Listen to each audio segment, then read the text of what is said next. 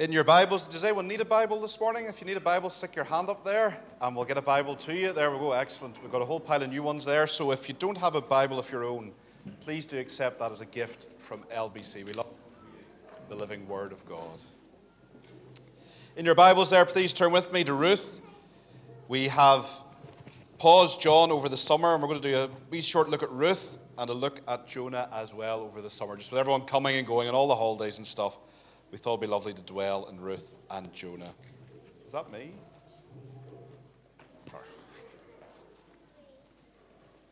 Also, too, one thing I did forget to announce. Tonight is communion at 6 o'clock here at LBC. We do an evening communion service once a month. And this week, Ben and Nick are going to lead us through this evening. So please do come along 6 o'clock tonight as we remember our Lord together here at LBC. You're all very welcome to come along that 6 o'clock tonight.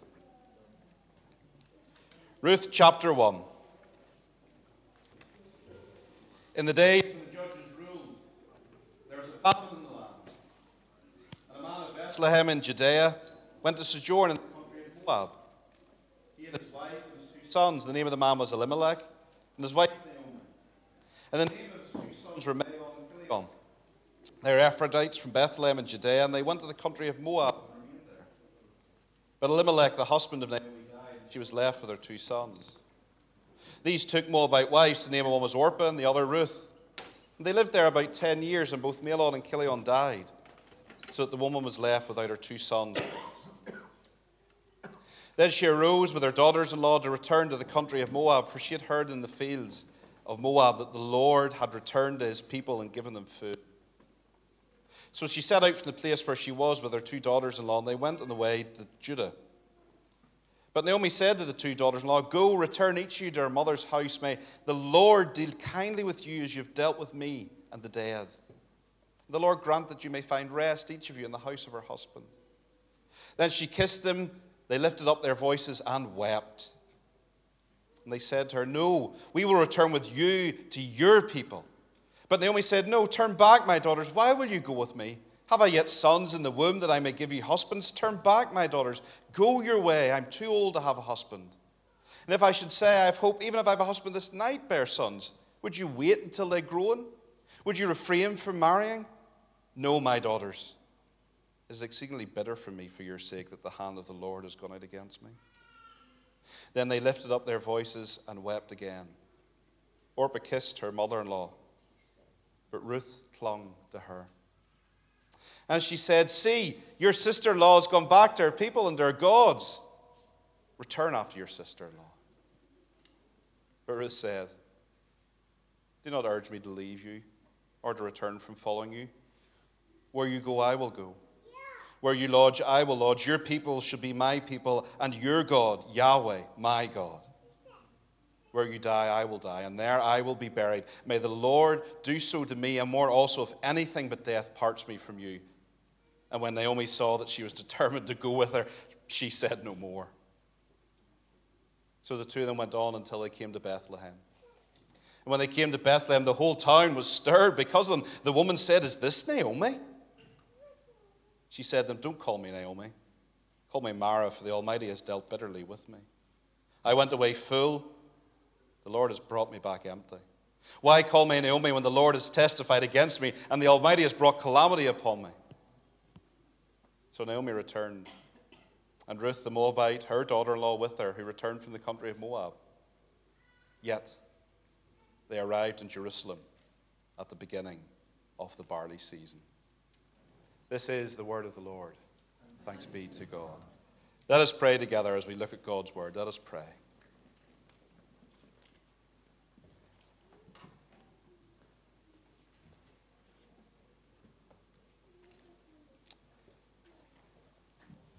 Lord, may the words of my mouth and the meditations of all our hearts be acceptable in your sight, and through the power of your Holy Spirit to give us aid, O Lord, our strength and our Redeemer.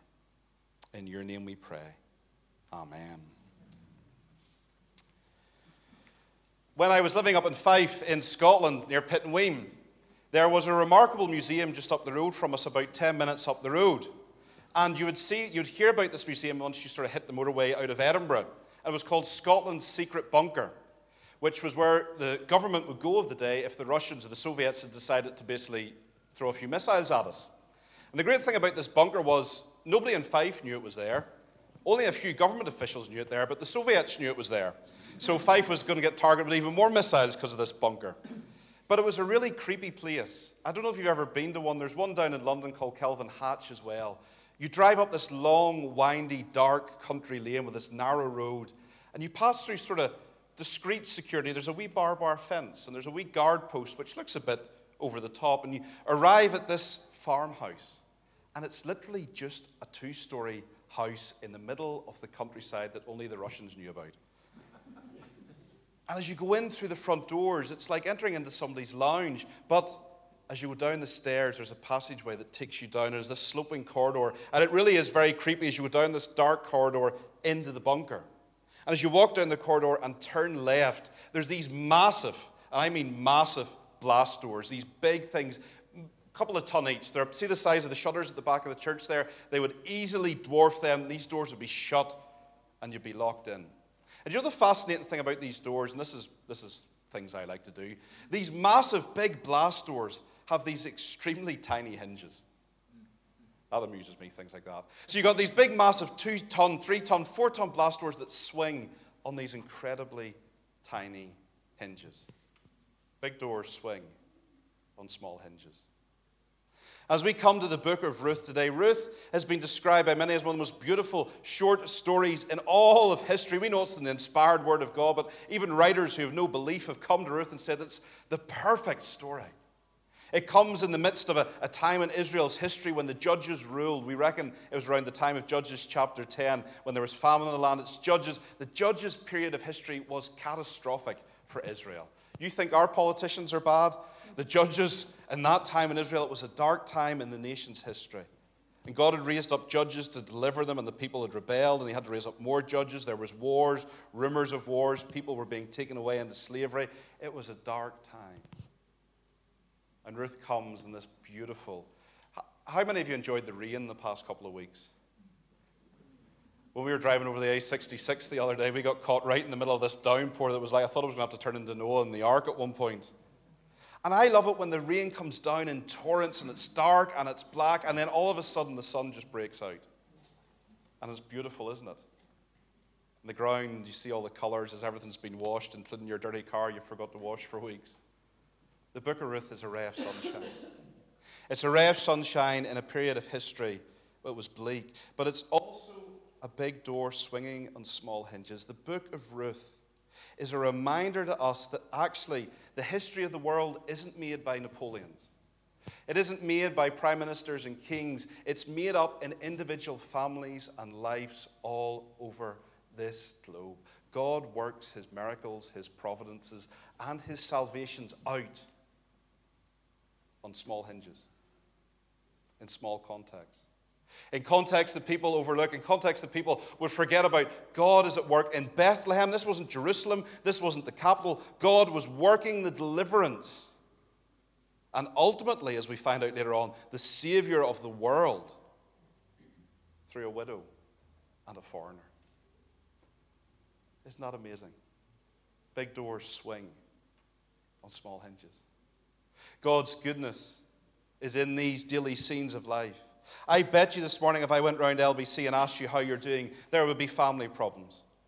There would be heartache. There would be funerals. There would be weddings. There would be joy. There's graduations. There's house searching. There's bill problems. And we think that these things don't matter to God.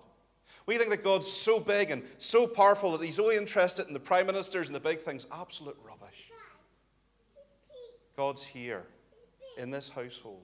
He's walking the road beside Naomi. He's holding her hand in the dark when nobody else is there to hold her hand. He's with Ruth, the foreigner in a foreign land who can't even speak the language. He speaks her language. As Paul reminded us last week, he speaks the heart language of each one of us. Big doors swing on small hinges. And the providence of God in this story is amazing. Ruth and Esther are two wonderful books, are they not? How many of you like Ruth and Esther? I prefer Ruth, but I'll not tell you why. But I prefer Ruth. Esther and all that makeup and stuff, I couldn't be bothered with that. But the amazing thing about Ruth and Esther is this. God's in the background, is he not? Esther is the only book in the entire Bible that doesn't mention the Lord once. And yet he's everywhere in it, isn't he? And in Ruth here too, only twice do we hear in this chapter, which we looked at, and later on in chapter 4, of God directly intervening in the situation, and yet his invisible hand is everywhere over this whole book. God swings big doors and small hinges and works his providence. Providence is a big theme in the book of Ruth. Providence and faithfulness. Next week we'll look at providence. This week we're looking at faithfulness. But providence, just as a sidebar here, is God working out and sustaining this creation and working out all things together for good. Romans 8, verse 28, for those who love him. Genesis 50:20. Remember that remarkable scene where Joseph, the life of Joseph is a case of God's providence. Remember Joseph with his Technicolor dream coat? You've all got the song stuck in your head now, don't you? Joseph, who wasn't the best brother, gets thrown into slavery by his brothers. They really didn't like the guy. They threw him into slavery, told the daddy he'd been eating wild lions. Joseph gets carted off to Egypt and lives a remarkable life in Egypt. He goes really from rags to riches, from prison to prime minister. What does he say at the end of his life in Genesis 50:20? When the brothers come before him and he is prime minister of all of Egypt, and they're terrified in case he gets his own back on them. You guys meant it for evil against me, yes. But God meant it for good, so that many would be delivered. Providence, as I say, is a theme we'll touch on next week, but it means that God not only created this entire world, but he created, some people have this idea that God made the world and kind of stepped back. Like, you hear this thing, remember those clocks? You don't see them much nowadays. Remember those clocks you used to wind up? What do you call them? Windy-uppy clockies? And I was a nightmare of these things, because I'm one of those folk that, if it's not fully wound up, and I used to pop them in the springs. Anyway. People think that's what creation is like. God wound the world up and let us go our own way and doesn't care. No, God's providence is this intentional goodness and grace at work in the life of the world, sustaining and rising. To every season under heaven, there's a time to be born, a time to die, a time to plant and a time to pluck up, a time to kill, a time to heal, a time to break down and a time to build, a time to weep, a time to laugh, a time to mourn and a time to dance, a time to cast away stones, a time to gather stones. Here's one for those who are dating: a time to embrace and a time to refrain from embracing. A time to seek and a time to lose, a time to keep, a time to cast away, a time to tear, a time to sow. A time to keep silent and a time to speak, a time for love, a time to hate, a time for war, and a time for peace. God is at work in this world through his providence and through his goodness. God is at work in this world to bring all things together around Jesus Christ, and God is at work in your and my lives. And if you're here this morning and you don't even believe in God, and you think, well, what are you talking about? Trust me, God is at work in your life in ways you can't even see or know at this minute. And you're not here by chance or by accident. Perhaps you're sitting here listening to me saying, well, Daniel, you know what? Actually, I'm going through a pretty difficult time. I can identify with verses 1 to 5 here with this sweet and bitter providence. A tale of three widows. It's a painful time in my life. Let me just quote the words of Samuel Rutherford. When God sends a wind to blow upon you, be it ill or for good, the wind does one thing: it blows you towards him. Isn't that beautiful? And we think of providence, we tend to think of luck and divine chance and blindness. We think of a computer, we think God like a machine, input in, input out. No. When God sustains and upholds the universe, when he holds you in his hands, remember the hands he holds you in are nail-pierced hands. For God so loved the world that he gave his only begotten Son, that whosoever would believe in him should not perish but have everlasting life. No greater proof exists of God's love than this, that when we were yet sinners, Christ came to die for us. Christian friend, this morning, whatever you're going through, know that the Lord is with you and he holds you with nail-pierced hands. He does love you. And he is working all things together for good. Even in the difficult times, even in the painful times, he is still working. But verses 1 to 5 is a sweet and bitter providence here. We start this story. There's a famine in the land of Bethlehem. And so this family move. We reckon they were a rich family. There's not much evidence of that, but because they're a fat, where does it say there? It says later on about the connection, Ephrodites, they're from Bethlehem. We reckon they're a rich family, so they're probably well-to-do. They can afford to move. They move to the place where there's food. The scripture doesn't really say there's any judgment connected with this. But as they go there, disaster strikes. Amalek means God is my king, and it's his poor wife who has to prove that. Naomi goes there. They have two sons. Now, Parents, when you're naming your kids, or young ladies, when you're seeking a potential husband, if the husband comes to you and says, my name is Sickly, or my name is Pining, stay away. I mean, that's what it means. Male on a killer, it means sickly or pining. It's not exactly what you want to hear in blind date, is it? Keep swiping. But these two kids, they meet, they marry, they fall in love with Ruth and Orpah. Orpah is a funny name. It actually means in Hebrew, she of thick hair. And apparently if you've got thick hair like me, it means you're stubborn. So there you go. She of thick hair is stubborn. So Orpah's stubborn. Ruth is a Moabite name, but it could possibly be linked to the Hebrew word for friendship or refreshment. These names are important in the Scripture, especially the Old Testament. Names signify character in many ways. And Naomi herself is an interesting one. It's a beautiful name she has, and yet she denies it. Later on in the chapter, she wants to call herself Mara, after the place of bitterness, because of the hardships in her life. But these three come together, and there's a bitter providence. The husband dies, the two sons die. And in a culture like that, in an agrarian society, there was no social security, there was no welfare net. Your husband, your sons, they were the ones, the family were the ones that looked after you. Naomi is left alone with these two girls, these two strange girls who not only aren't even her own daughters, they're worse, they're daughters-in-law. And she's in a foreign land with absolutely nothing. But Psalm 68, verse 5, does remind us that the Lord is the Lord of widows and the fatherless. And so in this sweet and bitter providence in verse 6, God intervenes. She arises with her daughters-in-law to return from the country of Moab, for she has heard that the Lord has returned to his people and given them food. God steps in and changes the situation. And God's providence is like that. Sometimes his hand is invisible, and sometimes he answers directly and powerfully through prayers. How many of us have had prayers answered? Isn't it great when it happens? And God always answers prayer. It's either yes, no, or maybe, but isn't it great when we see, how many of you, this is a confession from me, how many, when you pray sometimes and God answers, you're like, oh. We're like that, aren't we? But he does. And here God sees this situation. And he feeds the people in the fields around Bethlehem. And Naomi hears about it, and she must have a longing in her to go home, a longing to go back to her land where they worship Yahweh, the God of Israel, where she's family at least who will look after her. And so she starts out this journey. In the bitter providence, she moves, and with her she brings these two girls. Now the two girls, Ruth and Orpah, come with her along the way, and they have this remarkable conversation.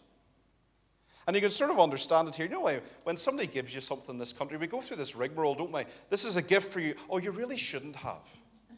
Oh, that's okay, I'll take it back then. No, we do these rigmaroles. Oh, you shouldn't have, and we go backwards and forwards. And so this starts here with Naomi and Ruth and Orpah. Naomi's headed back home. She's determined to go back, and so she starts along the road, and the two girls follow her. And he says, no, go back to your mother's house. Yahweh bless you. You've dealt kindly with me. May the Lord bless you, and may you find a new husband. They kissed them, they lifted up their voices, and they wept. I mean, ladies, you do these things better than us. If this is a bunch of men, we'd be all like, oh, I'll see you later. And a wee tear would be going around our cheek. Or, you know, we're all churned up inside, but we can't show emotion. So you guys, the ladies here, just go for it. I mean, there'd be mascara if they went to certain local churches. There'd be tears. There'd be Kleenex everywhere. This is a mess. And still, big doors swing and small hinges. God's in this mess. We have this idea in our churches that God doesn't want to see our tears. God doesn't want to see our broken hearts. That we have to keep it all together. What utter rubbish. And what a contradiction to the Scripture. When we start back in September with John's Gospel, one of the things we'll hit straight away is chapter 11, where Lazarus dies. Jesus' friend. And I love it. Have you ever wondered about that Scripture? Sorry if one of you guys is preaching on it. I'm pinching on you now. You ever wondered about that Scripture? Where Jesus, who has the power of the resurrection, stands at his friend's grave, whom he's about to raise from the dead, and still, what does he do? He weeps. Jesus weeps. And the Greek word there for weeping isn't a sort of a sniffle and a Kleenex. It is snorting. There's anger. There's tears. because death isn't the way it should be. How did I get onto this? The scene here. There's tears, there's mascara, there's snot everywhere, and yet God's in it. I wish we would get it into our hearts, and I say this to myself, that God is in our lives by the power of His Holy Spirit for all seasons, in times of laughter and in times of weeping, in times where we're wondering where the next paycheck's going to come from, and in times when, surprisingly, the bank balance is healthier than you thought, which never happens. He's with us in all phases. The Savior who saved us saves us from our sin and saves us totally and utterly to be transformed into His likeness and to live with Him forevermore. People say the book of Ruth isn't a love story, and in the conventional sense, no, it's not Cilla Black's Blind Date. And yet it is a love story of God's faithful love. The Hebrew word in here is hesed, and it's a beautiful word. It's a word which our English struggles to translate. It struggles to understand. It means faithfulness, grace, kindness, goodness, benevolence, loyalty, covenant, faithfulness. In short, it is the quality that means a person acts for the benefit of the other without expecting anything in return. That is the God of the Old Testament, who is fulfilled in Jesus Christ in the New, a God of faithful, merciful, kind love, who bears with His people because He made them a promise that He would be their God and they would be His people despite their perverse and constant complaining and rebellions. Hosea talks about this. The prophets talk about it. Even though Israel sinned, come back to me, says the Lord. And Hosea is a very powerful book. I love Hosea. But it starts out quite... I remember I had a friend of mine. I heard this story from a friend of mine who they were trying to get their mother-in-law to come along to church with them, and mother-in-laws again. And they took her to this Baptist church in Cambridge, in fact, Eden Baptist. And they took her along to this church, and the reading that week was from Hosea. Now, it was Hosea chapter 1, and as you know from Hosea chapter 1, especially in the Old King James, there's a lot of what they call whoredom. So it went on about this adultery and this whore, and the mother-in-law sat there the whole way through the service. At the end of the service, she turned to the couple and said, "Is Hosea in the Anglican Bible?" But God describes Himself as a husband who's cheated on, and yet He wants to yearn after the bride. I don't think we truly know the power, the strength of God's love. Any wonder Paul prays in Ephesians, that we would know the love of Christ that surpasses all knowledge. And here this faithful hesed love is displayed very beautifully by Ruth. They've had their tears, they've had their weeping, they've lifted up their voices. She says, right, no, look, we've done this bit. Go back to your people, verse 11. Turn back, my daughters. Look, I'm past the age of bearing children. I have nothing to give you. Why would you come with me? Go back. And so Orpah of the thick hair goes back. There's no judgment in that. But there is an interesting verse there in verse 15. Orpah goes back. She kisses the mother-in-law, walks off. Verse 14, clings to her. The word there for cling is actually the same word that is used of Adam and Eve when God marries them. Now, that's not implying that Naomi and Ruth are getting married, but it implies that strong connection, that faithfulness to others, that hesed love, that commitment. Ruth had everything to live for in Moab. Everything. And yet, I wonder if she saw something in Naomi that was different. Look at verse 15. See, your sister-in-law has gone back to her people. Look, if you look, she's just over the brow of the hill. You can see her there with the thick hair in the wind. Go with her. Go back to her gods. This is the first time this has been brought into the equation, but we have to bear in mind that Naomi and Elimelech, there was never any mention or hint in Scripture that they compromised their belief in God in Moab. They were faithful believers in a foreign land. They would have lived as the people of the Old Testament covenant lived. And I wonder if Ruth and Naomi saw something of this. In fact, to be honest, if Ruth and Naomi got married to those two sons, they would have had to have made some sort of conversion to be married. They would have had to become proselytes to get into the family of Israel. Orpah's walked away from that. But Ruth Ruth must have saw something here in Naomi. That this lady who was a widow, who had nothing in the world, everything had been taken for. And yes, she was quite vocal about her discontent, but yet, like Job, in all that she said, she did not sin. She acknowledged God's providence in good times and bad. And she still trusted in the Lord. And so we have verse 16 here. Now, you'll have to forgive me, but this was my first Bible I ever bought for myself. And it's an old King James, being from Northern Ireland, but I think there's something about the King James when you hear these verses, so please forgive me. We all know that the Lord spoke in King James English. But I love these languages in verse 16. Entreat me not to leave thee, or to return from following after thee. For whither thou goest, I will go. And where thou lodgest, I will lodge, and my people, your people shall be my people, and your God, my God. Where you die, will I die, and there I'll be buried. The Lord do so more to me, and also if aught but death part thee and me. And the King James actually gets Ruth's determination here, right? When she saw that she was steadfastly minded to go with her, Naomi stopped speaking, which was quite a miracle, as we'll see from the rest of the book. What a beautiful picture of faithful love. Many of you, when you got married, perhaps had those verses on your wedding bands, did you not? They're great verses for weddings. And it shows total commitment, total dedication, total support. Look at the language of this, break it up a wee bit. Don't urge me to leave you or to turn from following you. I will go with you. Where you go, I will go. Where you live, I will live. Your people shall be my people, and your God, my God. She declares faith in the living God of Israel. And here's the ultimate form of commitment. Where you die, I will remain there, and I will die there too, and I will be buried with you. Mummy-in-law, you're stuck with me. Don't push me away. I trust the God that you have trusted. I've seen him at work. See how big doors swing and small. This is God. God is with the widows. He's with the poor. He's with the discontent. He's working his miraculous salvation and grace out in funerals and weddings and incidents. He does it in Tesco's. He does it all over the place. God is in our lives.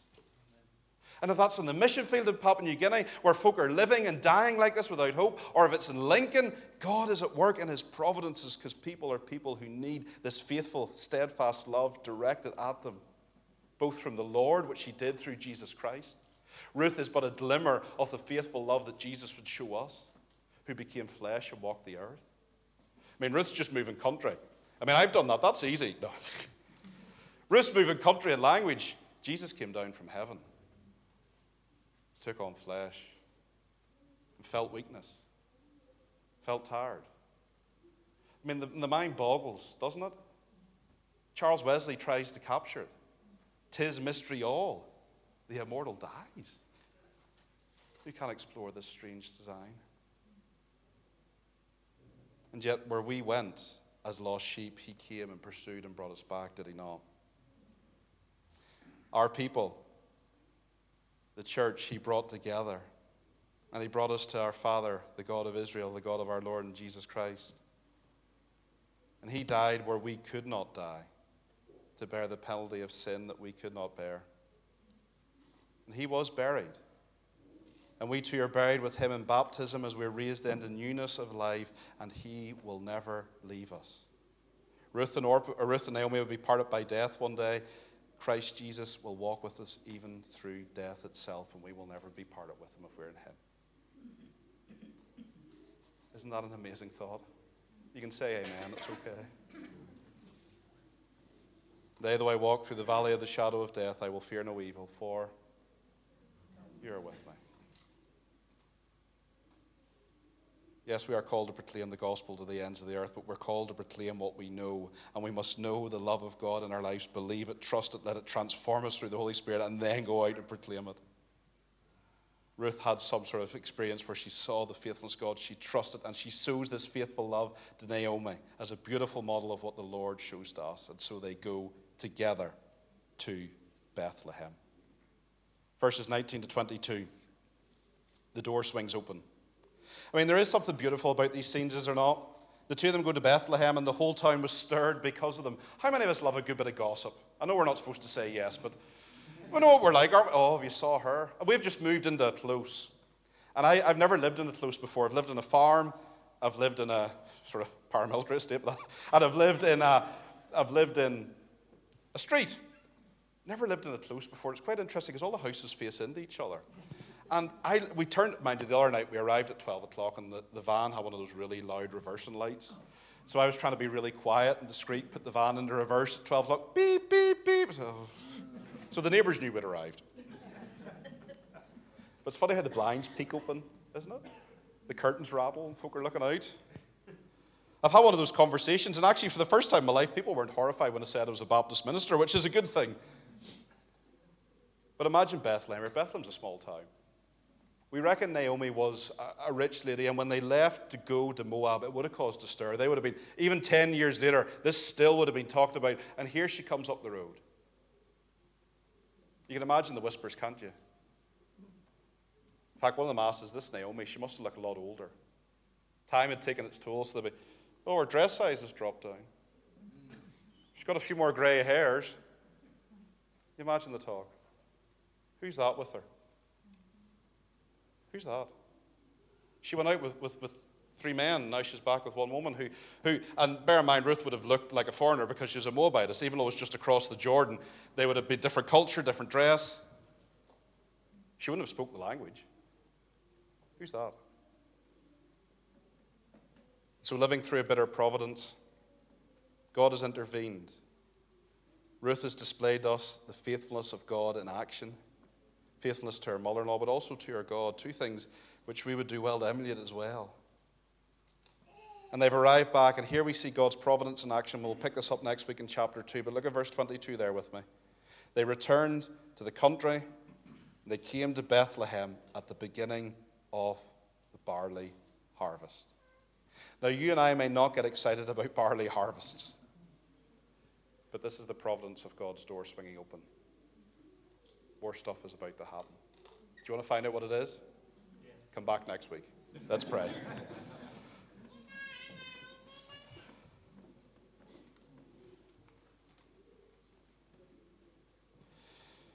Lord, what was off me, may it fall to the wayside. But what was from you, may it be clearly seen. We acknowledge that we struggle to capture the meaning of the word of your faithfulness, your loving kindness to us. We think of the psalmists as they describe it, the Lord is good, and his steadfast love endures forever. His loving kindness, his mercy, his grace. Lord, may we know that through the power of your Spirit in our hearts. For believers this morning, whatever time and season we're in our life, whatever wind of providence has blown against us, may we turn and be blown to you. May we see your love for us, and may that be the foundation of how we assess this world. May we not judge it by circumstance, but judge it by the cross of Jesus Christ, wherein he has shown us his love. A love that saves, a love that keeps, a love that will not let us go. We pray for those in our midst who feel the loneliness of separation, who may feel like Naomi. Lord, we pray that in those moments where that pain is apparent, that your grace would be more than sufficient. May we know that you care for us as your word describes. Not one hair of our head falls to the ground, and you know it. For those of us who are standing on the brink of new challenges, who perhaps have put a foot on the road and have stepped out from a country that was familiar, from a school that was familiar, from a circumstances that was familiar, help us to keep our eyes on you, to go where you lead us, knowing that you will be with us in all things. And if there's any here this morning, Lord, who do not know you, who think this all sounds so far-fetched that there's a God who would love, who would save, who would deal with sin, who would show faithful love and expecting nothing in return, that is you, Lord. May they know you through the power of your Holy Spirit and be transformed by your gospel. Whoever believes in you will not perish but have everlasting life. May they repent and trust you this morning. And in all things, we thank you for your continued love to us for Jesus' sake. Amen. Amen. I'll ask the worship team to come back up as we sing our closing song together. Guide me, O thou great Jehovah.